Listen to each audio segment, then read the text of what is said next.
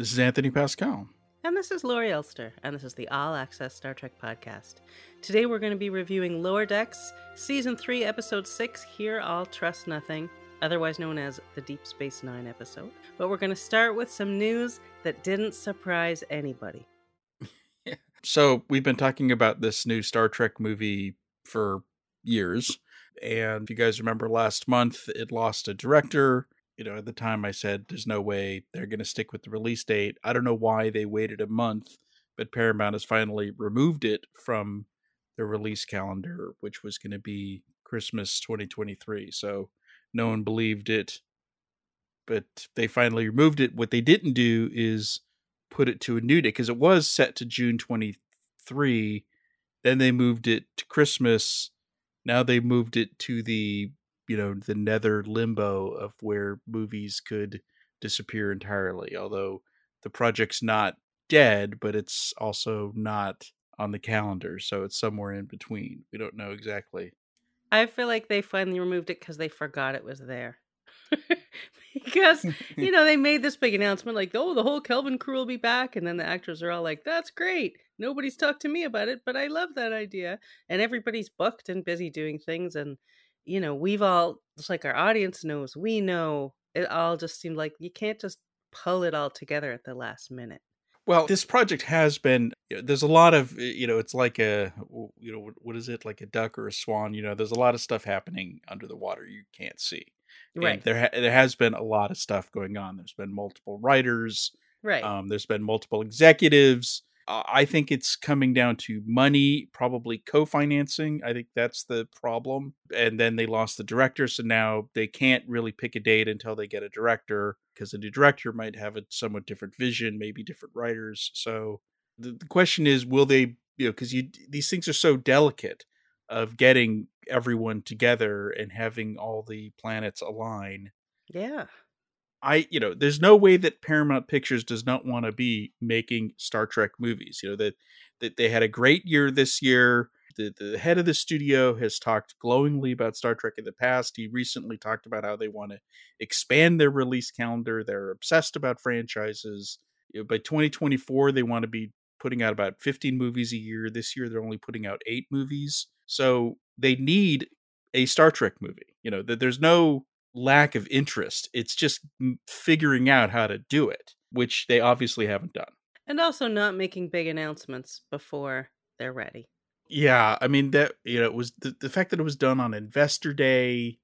It was definitely putting the cart before the horse. I guess they felt that they needed a little bit of pizzazz for the investors. I mean, the Right. stock, Paramount Global stock, has not been, the best stock in recent years. And, maybe next February, JJ will be back saying, remember what I said last year? Okay, well, this time I mean it. Or, just kidding. You never know. Yeah, well, they wouldn't do that. They would just have him not show up. Yeah, no, I know. Obviously, I'm joking. But the bottom line is, that they did put the cart before the horse, and now they're trying to figure out what to do next. And the one thing they know is, well, it's certainly not going to come out when we thought. Yes, but it's not also dead. So Right. it's somewhere, but it could be. Right. They may end up just starting from scratch. It might make more sense. I mean, I love the Kelvin crew. Even if I don't love everything about all those movies, I love that cast, and I think there are great things in some of those movies. So I would like to see them back, but it might not be something they can do at this point.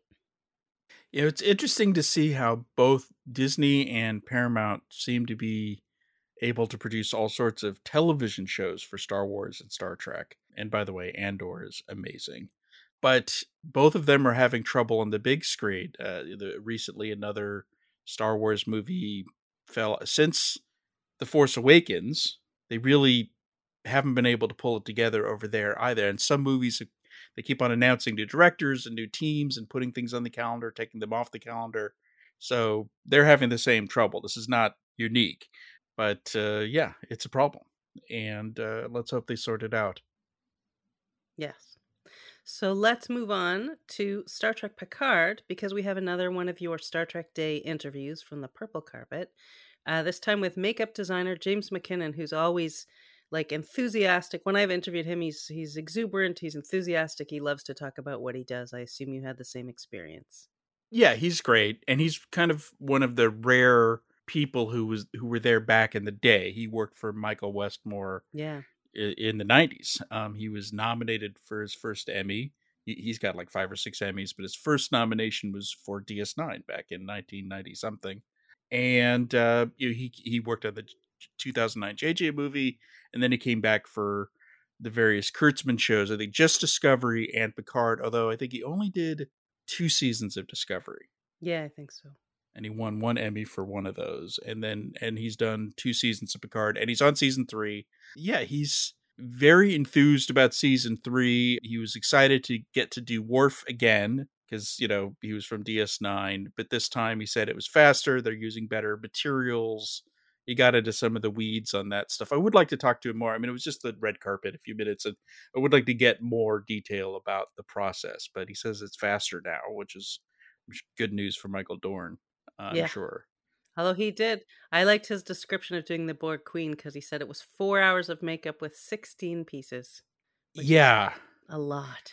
I mean, she looked fantastic. I saw a full presentation that he did with her at WonderCon, and they had all these slides, which I wish they'd release those online, that showed a lot of this is done with 3D printing now, which has totally transformed their business. And it is the detail on the Borg Queen. The sad thing is, so often on these shows, you just don't ever see how much detail there is in some of these things. Right. I mean, it's kind of like that crazy suit they made in season 1 for Discovery. The torchbearer. Who knows? That thing must have cost $100,000 or something. You never even see it, But it's the same. I think that about the uniform sometimes too, that they put in crazy, crazy detail that just doesn't come through. Yeah. We still don't know what these 3 aliens are that he said he's never worked on in Star Trek before. And people are trying to do the math, like which shows did he work on? Which aliens did he work on? It's probably some old classic TOS stuff. But I mean, even though he was there for TNG and DS9, he didn't work on everything. So it could have been a Cardassian. Maybe he never worked on a Cardassian. I don't know. I feel like if he did DS9, he probably worked on Cardassians, but he maybe didn't work on Andorians. Yeah, so, and even though there's been Andorians on Discovery, I'm not sure if they were there when he was there, so. Oh, yeah, he could have done it there. Yeah, so that's what I'm saying. There's a game you could play all day. Yeah, but knowing Terry, there's some deep cuts in Picard season 3, and he was very excited. He got rather crude. He said fans are going to, quote, shit themselves when they see Picard season 3. So I'm not sure I'd look forward to that, but I get what he's... That's not the experience you're after when you watch No, not really. Terry also shared a fun update today. Some music from the scoring stage as they're recording basically the Next Generation theme for Picard season 3. And I have to say, like, put headphones on and listen. It just will fill you with joy. Yeah, I mean, the Nostalgia Fest on Picard season 3 is going to be heavy. It's going to be like this week's episode of Lower Decks, but every week. And the music is going to be a big part of that. And he has a new composer, and I know he's really excited about that side of it for sure. Well, it sounded beautiful. So let's switch to some Strange New World news, which is related to comic books. So last week we were saying how IDW just launched the first Lower Decks comics, and the review is up on the site. Joe just loved it. It is very funny. It's a joyful review to read just because he seems so happy. Yeah, exactly. Then this week, IDW said they're going to launch their first Strange New Worlds comic in December. It's called The Illyrian Enigma. It's going to be 4 issues. And the cool element is it's bridging the gap between seasons 1 and 2. So it's going to pick up on that whole Una is a genetically modified Illyrian storyline. The description says Captain Pike and the crew set out in search of evidence to prove her innocence. This sounds like it really is going to be tied to season 2. It isn't just... Yeah, I assumed that was part of season 2. Yeah, I mean, my bet is there's like a piece of evidence that they will have in season 2, that this story maybe explains how they got it or something like that. Kristen Beyer, who's one of the, who's a producer on the show, is co-writer with Mike Johnson, who she's worked with on all sorts of these things. I feel like, because there is a Picard, which launched in August, comic book called Stargazer, which is set between seasons 2 and 3, but I'm not entirely sure how fully tied in that is to seasons 2 and 3. I think this one's going to be a little closer, but Yeah. No, it sounds like it. It's more specifically tied to the actual storyline. Yep. Let's switch to Lower Decks. So I have an interview with Mike McMahon up on the site talking a little bit about season 3. The only thing really is, this was from Star Trek Day, and he said they were just putting the final touches on the finale, which he called big. And he said finales always get big, which is true. They definitely do a kind of a ramp up, and we're seeing that for sure. Yeah. Already. So it sounds like they're gonna, have a big old finale. There's probably gonna be a big old cameo in there somewhere. Oh, you think? Has Frakes shown up this season yet? This season, no. He hasn't. No. So I thought he was going to show up. I mean, maybe there was a misinterpretation, because I think he said he was in there somewhere. Maybe he shows up in the finale again. Who knows? But Mike said the writing for season 4 is pretty much done, and they're starting to work on dialogue, and animatics are coming in, and he's of course already excited about it. Yes, he said it was awesome, whatever that means. Then I kind of started pressing him on, okay, so 4 seasons of this show, because he said, I said, when do you want to get the pickup order for season 5? And he said, by the end of the year, just logistically, that would be best for him. And he said, I'd love to get another 100 episodes, but then the question is, how long can you do the show? Because it isn't like The Simpsons. They aren't constantly resetting these people back to the same age. They are growing and evolving, and there will be a point where, does it make sense to be Lower Decks? But, he kind of, I think he kind of admitted 7 or 8 seasons might be the end of it. What did it sound like to you? I mean, it's funny because I think, well, there's a certain Ensign Harry Kim. So not everybody gets promoted, but there was a reason for that. Right, and he wasn't a lower decker. I mean, he was senior staff, really. So yes. He was there for every important thing. But I mean, I got this. I mean, listening to your interview with him, I think he would keep going as absolutely long as they would let him. He would never choose to wrap it up on his own. And I think he would find a way to keep, he said he wants to keep that Lower Deckers kind of feel. And I think he would find a way to do it. I feel like you'd probably have to introduce some new characters to do that. Probably. Yeah. Like really have them, they get in big trouble and they're all demoted, but that I think would lose its charm pretty quickly. No, that's kind of stupid. Sitcom-y. He did talk about how like he'd love to do a movie, Lower Decks movie. I'm not sure that, I mean, he was just riffing basically, but he's like, I just want to do this forever. So it's good that he still has the enthusiasm for the show because he created it, and he's as big a Star Trek nerd as can be, really. Yeah. No, and he's got to be having so much fun because he gets to be playful in a way that the other shows can have their moments of it, but he's all in for playing all the time. I mean, I wrapped up by asking, I'm a fan of the new She-Hulk TV show. Me too. And it's a sitcom in the Marvel Universe. And so I asked him, like, could you imagine a live action sitcom?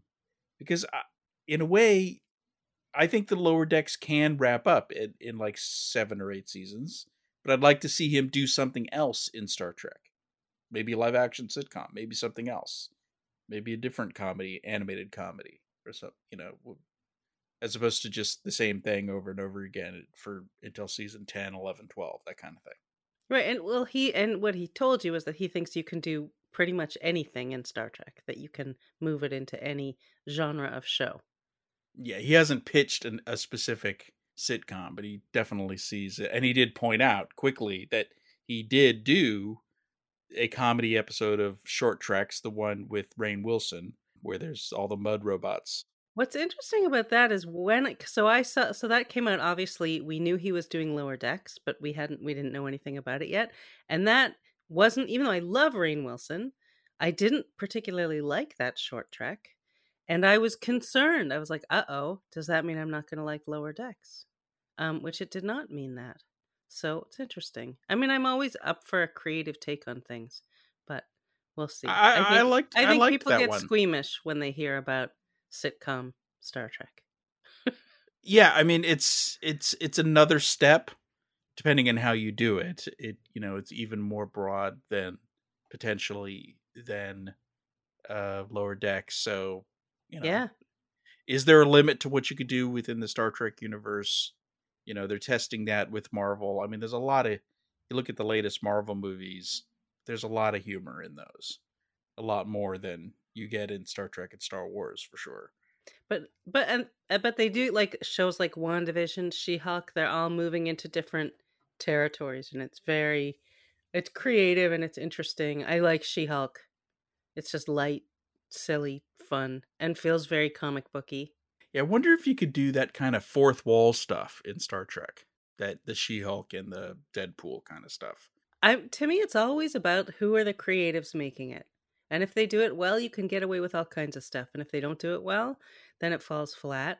And he is really talented and really funny and really smart and really knows Star Trek. So even though I didn't love The Escape Artist, I still would be open to anything he wanted to do. Oh, I'm sure he'd be honored to hear that.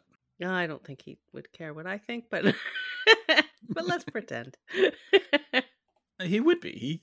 But the thing is, he does, and we talked about this in the interview, because they have this long lead time. They kind of have to trust their gut on what's going to work and not work, because there's just not enough time for fan feedback, because they're always, as I say, that they're going to have finished writing season 4 by now.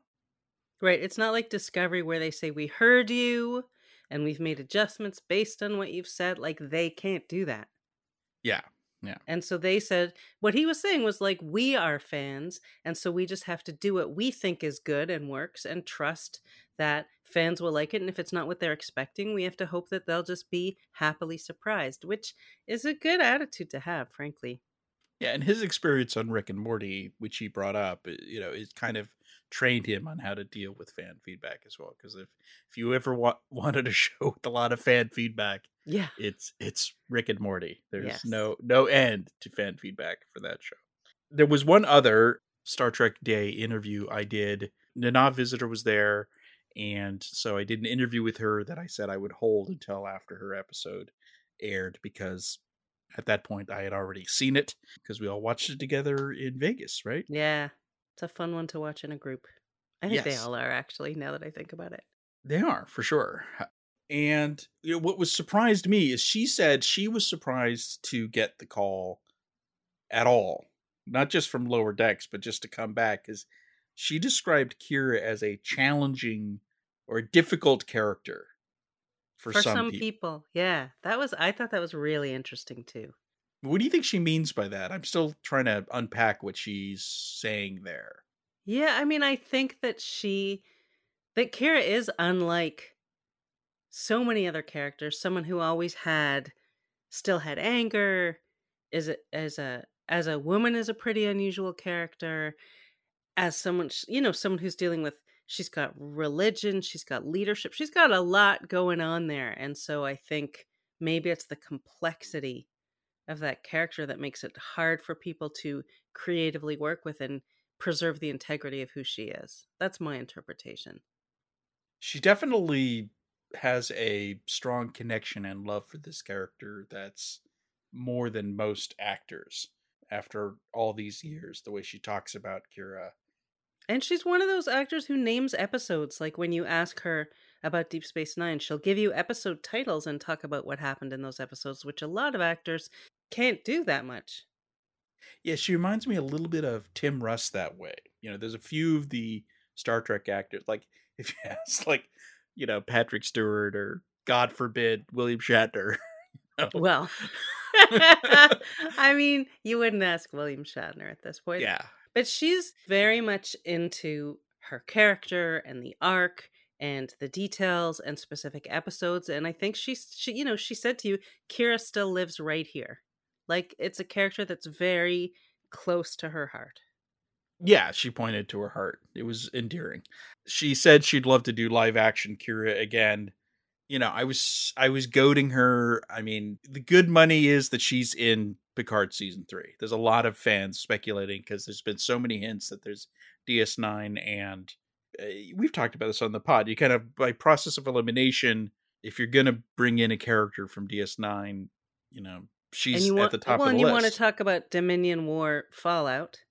Yeah. Which they do. She's the right one for that.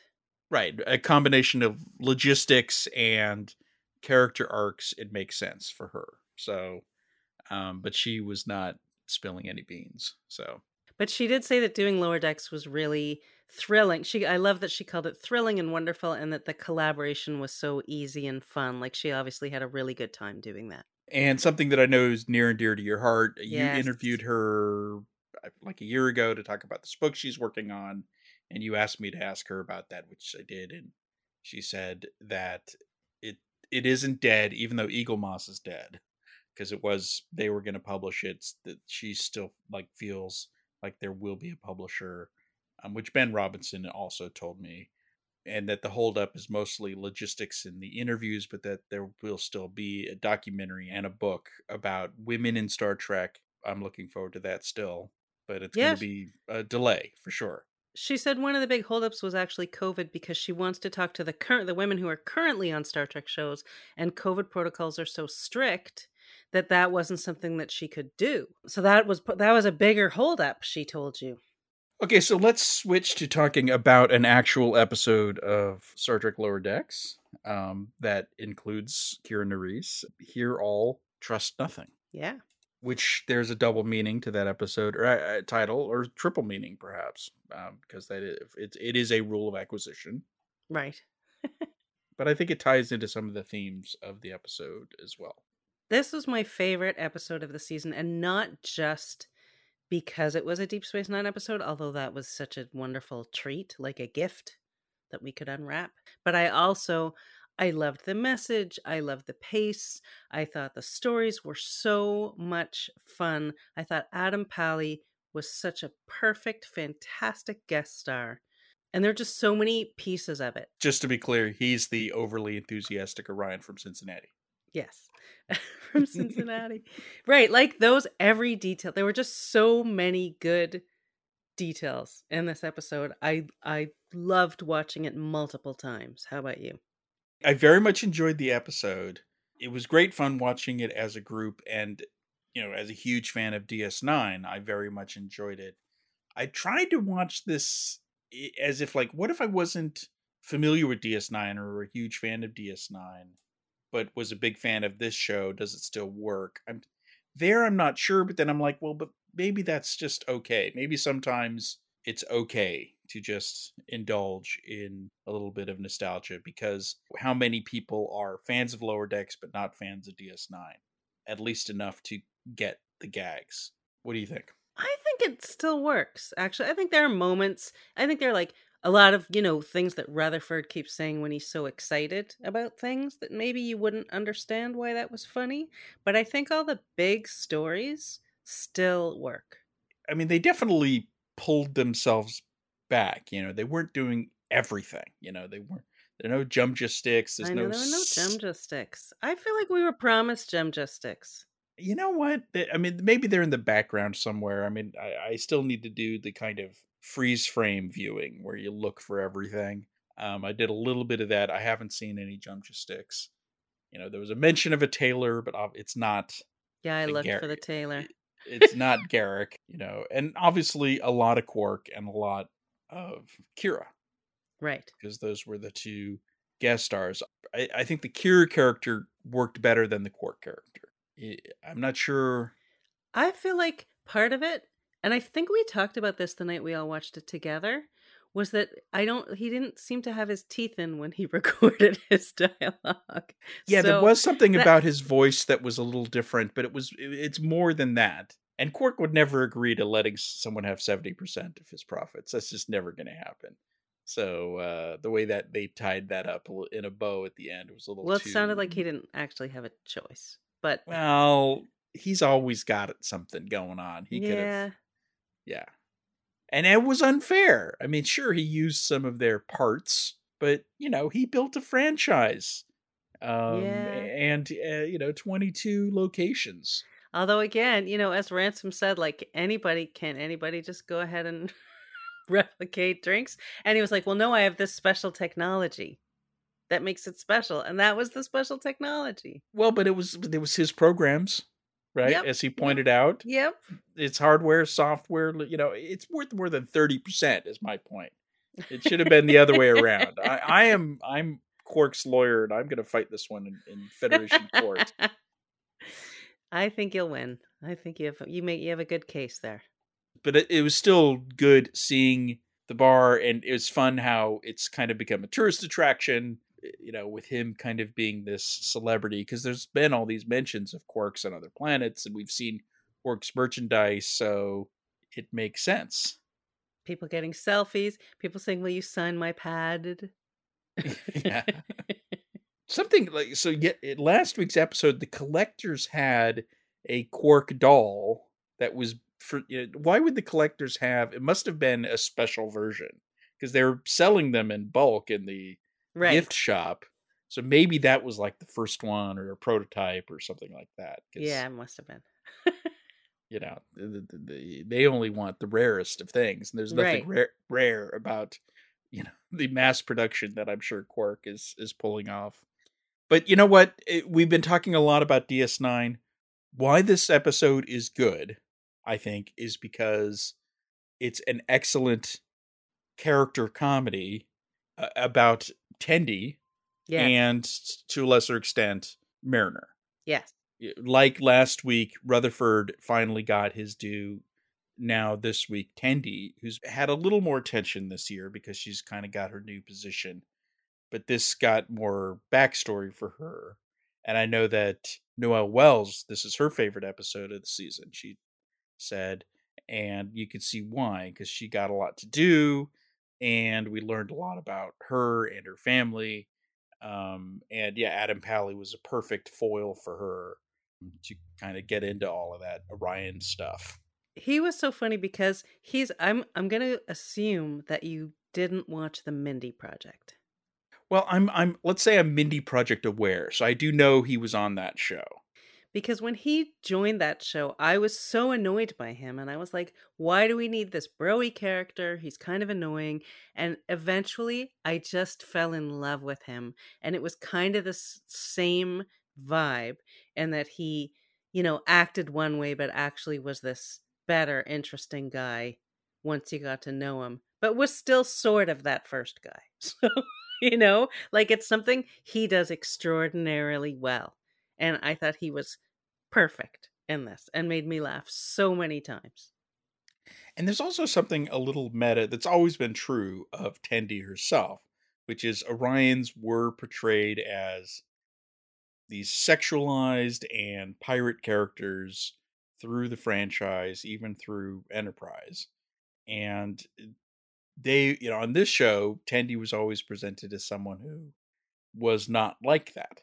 But this guy reminded us that in a kind of meta way that everyone else still thinks Orions are shady characters, and he's bought into that himself in a way.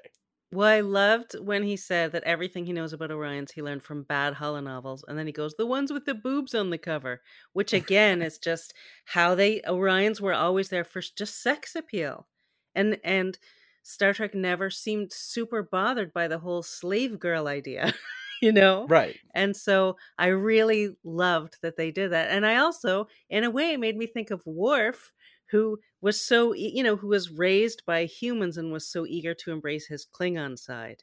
And this guy was so eager to embrace his Orion side, but turns out he's from Cincinnati and was raised by humans. And had never Yeah. even been to his own homeworld. Yeah, I mean, I always loved that kind of weirdness about Worf, that he was kind of a wannabe Klingon because he did grow up in Russia, essentially, Right. and he was called out on it by Kalar. Yeah. He's like, the Like, what are you Klingons like to talking have about? Yeah. Klingons like to have fun, Yeah. and obviously Dax, Right. as well. Yeah. Yeah, So Klingons laugh and drink and get rowdy and have a good time, and he's very serious. yeah, indeed. So yeah, that was a great character. He was so annoying, but in a good way, I guess is the best way you could say that. So many funny lines, like when he says, "I'm going to be doing security for you for the rest of the day. How lucky are you?" And Rutherford goes, "That's great." And Tendi goes, "That's news." And Yeah, his singing, his energy level, like everything about him really, really worked for me. and how he basically lied to Starfleet to get a religious exemption Yes.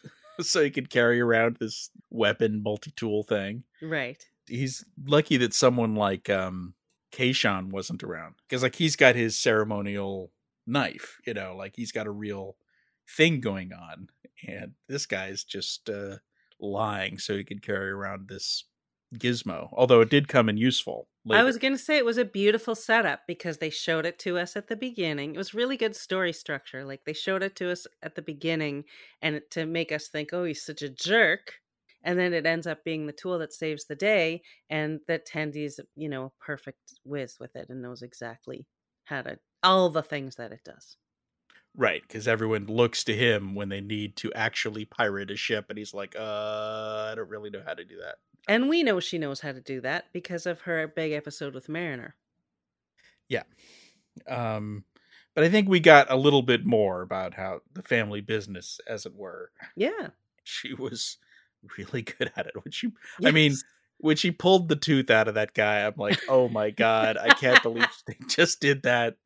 But there was a reason, because it was the latinum for conductor, whatever, who knows, Right. hand wave. It was really just something they wanted to do. By the way, Quark wouldn't just steal the tooth. I'm just going to get back to this. He would have bought the tooth off her. He is a Right. businessman. He He doesn't would have just. negotiated and come up Yes, he with would. something. Yep. Yeah. So I that bugged agree. me. Sorry, I keep on coming back to that.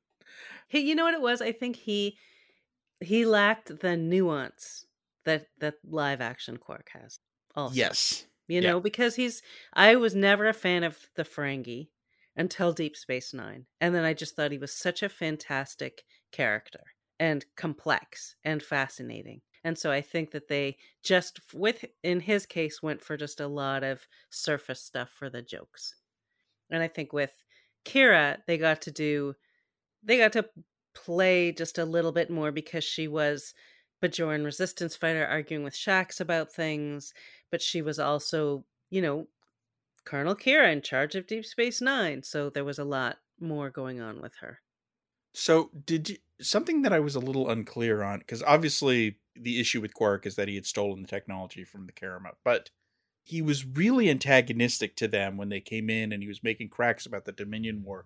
Was that genuine? Was Quark really being patriotic, as it were? Alpha Quadrant patriotic? Or was that just his way to get the Karama out of his bar? I mean, I felt like he wanted to get them out, but they did use a species that has a history on Deep Space Nine. Sure. He was the one who brought who made first contact with them. Right. Which he mentioned. I've dealt with your kind before, as it Right. were. But he had didn't he have like a fun time with the Cromwell version of the Karama? I think so, but but they were part of the Dominion. Yeah, He well, didn't like. they were within the Dominion. I mean, they weren't, as this guy said, hey, there was all the Vorta and the founders, we just. Yeah, but they traded with the Jem'Hadar and they dealt, they were officially members of the Dominion even though they weren't, reporting to the founders or even dealing with them. Yeah. Anyway, there's a lot of history there that would take a long time to go into.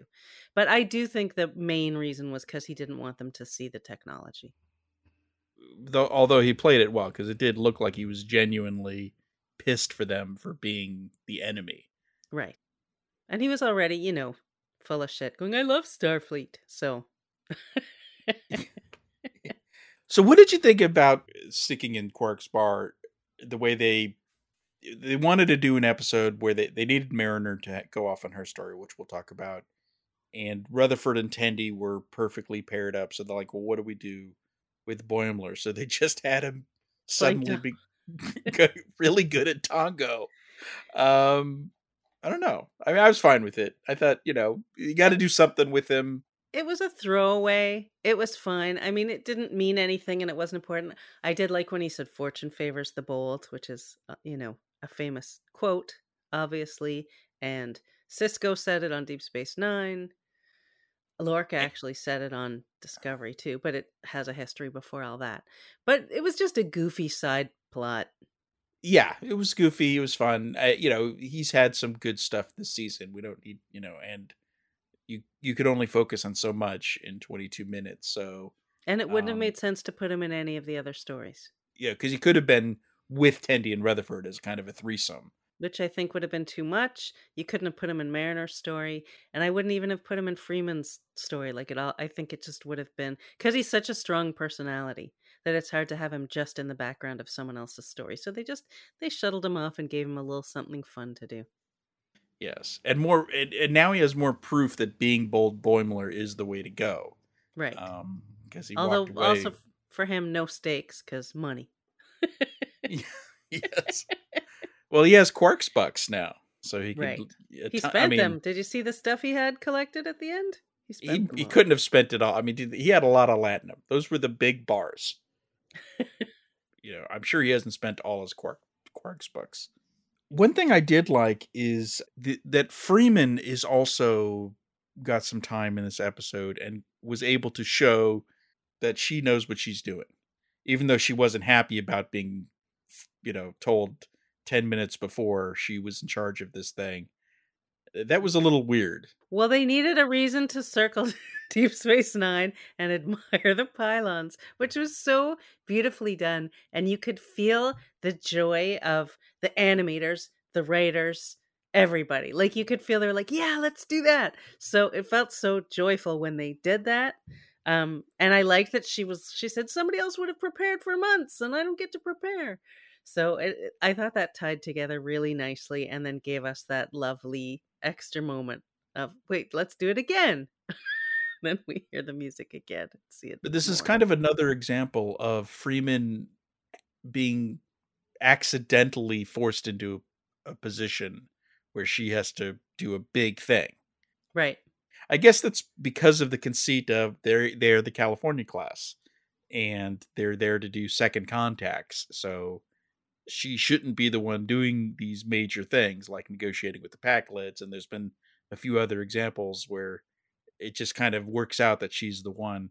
Maybe this is just, they have this great setup, but then they realize every once in a while they want their captain to do the Enterprise kind of thing, or at least the Vancouver kind of thing.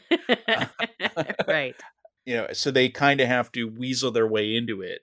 Because the Admiral at the beginning seemed to be lying. He's like, he makes up this thing about a brown hole, which doesn't exist. Right. She's like, that's not even a thing. Yeah, which it isn't. I mean, unless it is in the 24th century. But, there's black holes and there's brown dwarfs, but there's no brown holes. I mean, the best thing about that whole Bridge Crew storyline was the Kira Shaxs thing. Which was so good. I enjoyed every minute of that. I mean, she was, they amped her up like they do with Riker when he's on, with Jazz Riker is different. Right. And so they did the same thing with her, which I know that you talked to her about a little bit in your interview with her. That's right. Why don't we listen to that? Yeah, that's just a difference in tone, really. Like, talking to you may be different than the way I talk to my husband before my morning coffee. It's still me. So in terms of that, it was just Kira mostly with an old friend that she had a rivalry with, so that it was natural for it to be faster and a little more furious and funny. If they were in dangerous situations, of course, the tone changes. So it's all Major Kira, just different facets. I like what she had to say there. It's similar to what Frakes has said to me as well, that that it is a different character in a way, but it's still a shade of the same character. Yeah. At the same time, which makes sense.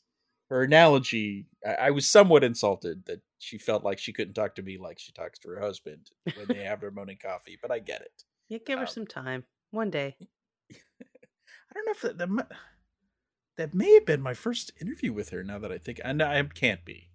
No, I'm sure I've done a phone interview, but I think it was the first time I've talked to her like in person. And she's stunning and wonderful and fun. Yeah, I interviewed her over the phone when we talked, but I was just in awe of her, basically. Let's talk a little bit about Mariner's little side project. Well, firstly, I mean, it was like a throwaway line. It's you almost miss it line because she's not going to be on the station because she's too jaded, and she's seen it all before. But then when Jennifer, her don't call her a girlfriend, chimes in about joining her with her friends, she tries to weasel out of it and say that she has to take her friends to the station. And did you clock what she said there? She said they would get lost on Deep Space Nine without her. Right. Well, specifically, she said, without me, they'd probably get lost and end up in a mirror universe with Smiley. Oh, I didn't even catch that. That's funny. Yeah, that's the thing about this episode is there's layers for sure. Yeah. I also thought it was funny at that moment that Rutherford goes, "We have maps," and he holds up not one thing, but again, in true Star Trek form, multiple pads. God. Because he would need his maps on different devices. Yes. Like when there's a stack on someone's desk. Oh, God. I so much hate the multiple pads thing. Like the guy who thought of you. Pads are like paper. If you have a messy office, you have many pads. Like whoever, someone very old thought of that. and they've stuck with it over the years, which I like. Anyway, bringing people always bringing each other pads. Like you couldn't just send the information in some other. Anyway, but the Mariner story, it's funny because I initially was a little bit resistant, like, oh, it's another typical bunch of chicks doing chick things, except that it was so funny and so true. And I have in my life, this was the first episode where I really identified with Mariner because I have often found myself, not often, I have occasionally found myself in groups of women who are all of a type that I am not. And I just think they're being ridiculous and over earnest and experiencing something that I have no interest in that they want me to be part of. So I was like right there with her and laughing at all of her lines. I remember at Star Trek Las Vegas, there was one of the cosplayers who was just like this kind of overly earnest, and she did the snapping instead of clapping thing, which is called snapplause, apparently. And I'm immediately, they just so nailed that. Of course, there were bongos, the eternal beat poetry thing. So no, the interpretive dance titled the Kobayashi Maru, it was all wonderful. And I wasn't in the Enterprise. The Enterprise was in me all along. Like all that stuff was so good. Her Mariner's like, what is the theme? Pillows? And then when they say, just speak your truth, she goes, I'd rather just listen to y'all's truths. It was just so, I just really got it. Like I really connected with it. If I've ever had to be with, I don't know what, like any kind of weird woman's thing. Well, I can't relate necessarily, but I kind of get it at the same time. But the whole time you're there, you're like, okay, so they're going to break up because obviously if this is who Jennifer is, then she's a fish out of water until the end when we get, which is the theme of the episode. Jennifer brought her there to be herself, not to fit in, but to be Mariner. Because she wanted Mariner to be the fish out of water, and she wanted her to give her friends what they deserve. I mean, Yeah. does Jennifer even like these women? I guess is the Well, she question. does. They're her friends from the academy, so that's fine. I mean, it's funny because at the very beginning, right? Boimler and Rutherford and Tendi are like, don't act like yourself, basically. They're like, don't be bossy. You better be nice. So they actually give her the wrong advice. Yeah, and she sticks with it. Right, which, look, in new relationships, that's a totally common thing, which is that Yeah. you're still trying to be the person you think someone wants you to be so they'll still like you. And then Jennifer says to her, no, I like that you don't take shit. And I know my friends can be a bit much, so go destroy them. Right. And she had the perfect opportunity with the crisis and the blackout, so she stunned them. And then she had to stun herself, I guess. I'm Well, not sure why she she needed... Well, she shoots them all, and she says, just actualizing my dreams. And Jennifer's clapping, which I loved. It made me like Jennifer more, too. Well, she said it was a bad look, so she thought it would make more sense if it looked like, they all had to stop breathing all the extra oxygen or whatever the problem was. The Mariner got a big surprise there with another funny line when someone asked her about Boimler, and she goes, well, firstly, he's not aging backwards. I'm Right. like, where did that, like, what does that even mean? Why was that her go-to? But anyway, they're like, no, he's hot. He's sexy. Right. Which is kind of that episode, remember, where they're like, oh, these people from this other ship are, are too cool, but we're the cool ones. Right. And, Boimler has saved the day a few times, and he's died and come. Women on the Vineyard really liked him. It's interesting that bold Boimler hasn't hooked up with anyone yet, because if he is bold, that is part of being bold, is putting yourself out there. Yep. So taking some chances, baby. Maybe one of these women and Brad are gonna be a thing. And then he can wear sweats and snap his fingers and dance around. Oh God. If he goes like full on boyfriend. Well, he's already done that. Yep, we've already seen that from him. Yeah. But I just loved every part of that story. It's like the dialogue was so quick and funny and snappy. Literally. With the snaps. Yeah, with the actual snaps. But it tied in well with the main plot because the Mhm. blackout and everything. And with the theme, with Tendi's same theme, which is like be yourself. Be yourself and accept who you are and don't try to hide it. Which, even Mesk, the Orion from Cincinnati, decided he's going to be an Ohioan. Right. He's going to embrace his inner Ohioan and stop trying to pretend to be a pirate. Right. Everyone. And in a way, the captain was being herself too, and learning to kind of... It's weird because she constantly forgets and then re-gets her confidence. It's like a lesson she keeps on having to relearn, I think, in a weird way on this show. Well, because she's also sort of a blowhard. So that's part of the quality of being a blowhard. Yeah. The only thing this episode doesn't have is Dr. Tana. There's only one little Dr. Tana thing in there, which is in the bar where she's drinking and she's doing the thing that cats do with their tongues. It's hard to notice, but she has no dialogue.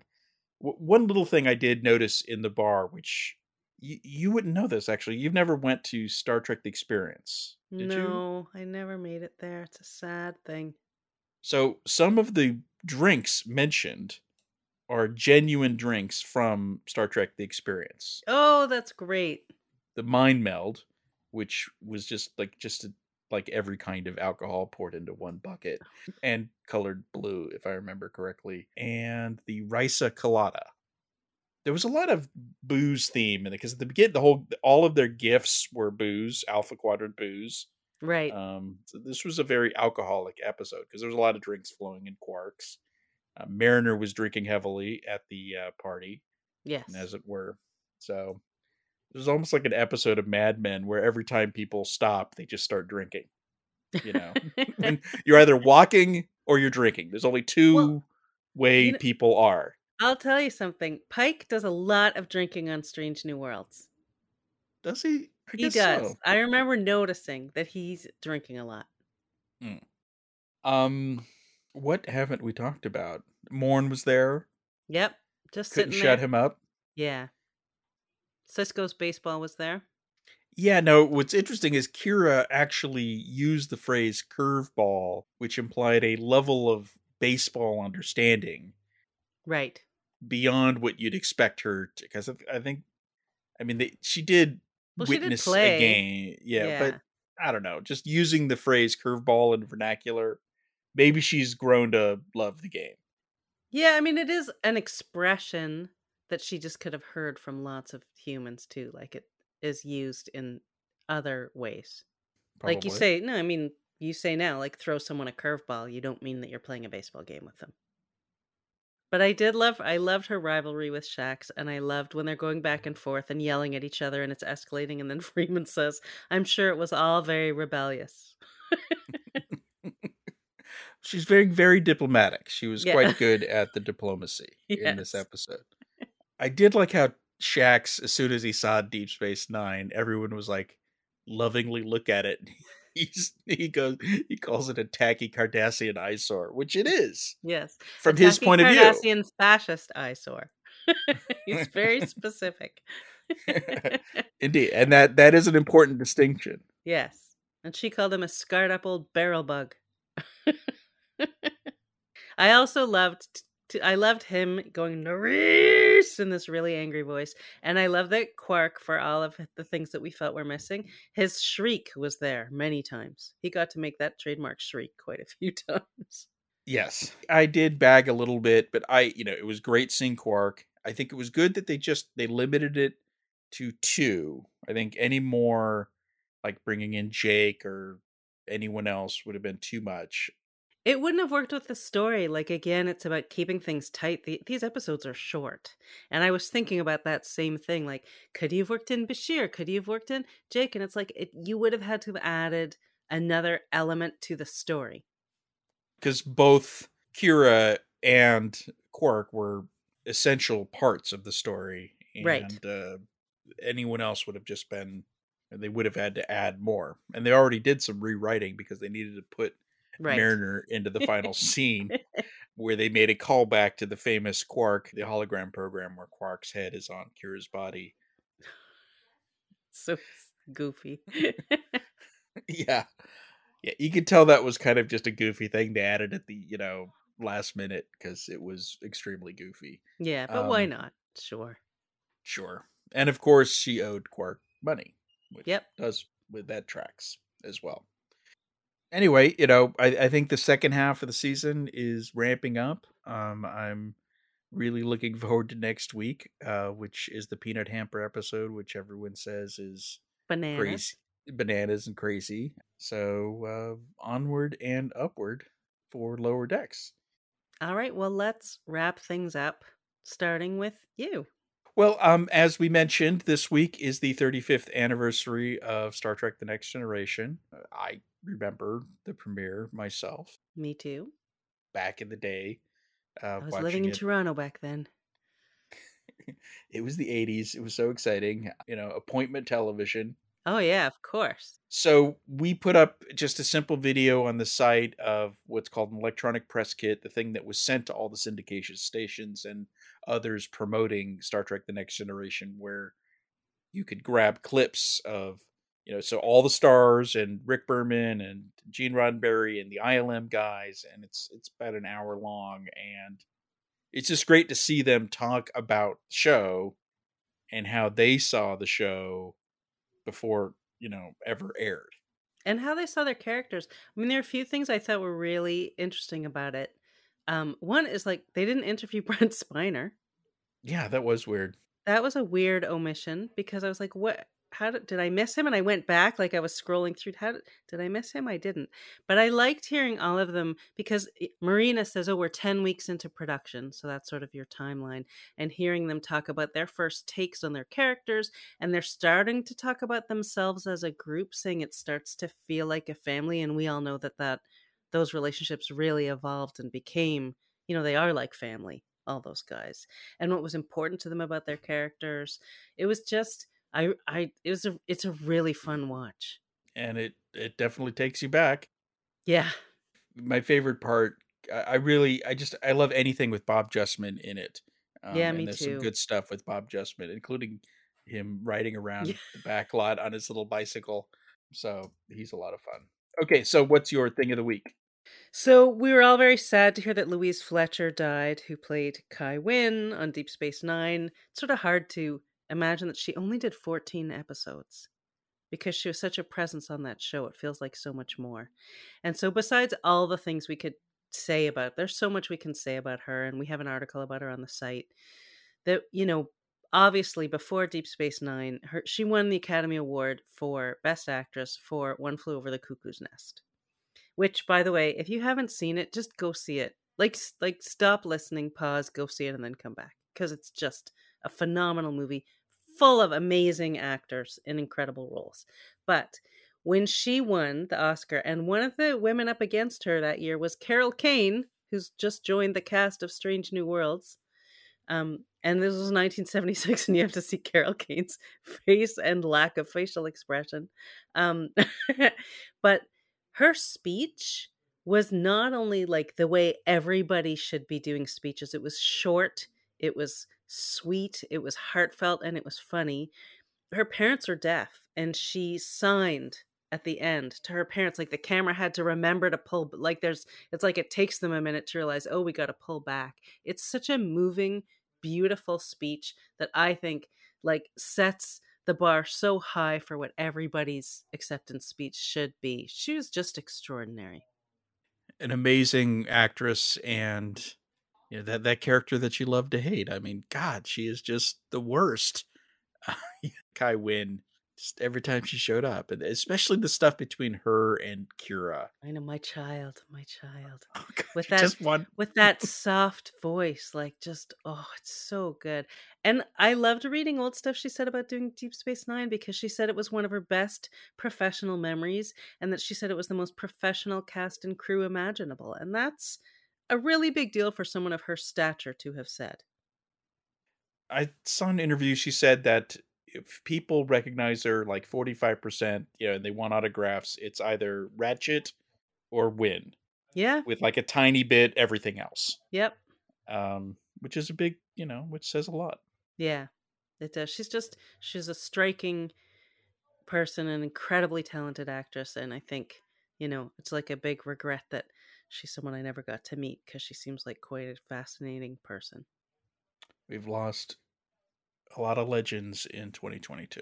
Yeah, and that's a big one. But just go watch Cuckoo's Nest, everybody, please. You'll see, first of all, you'll see other people from Star Trek and many other things.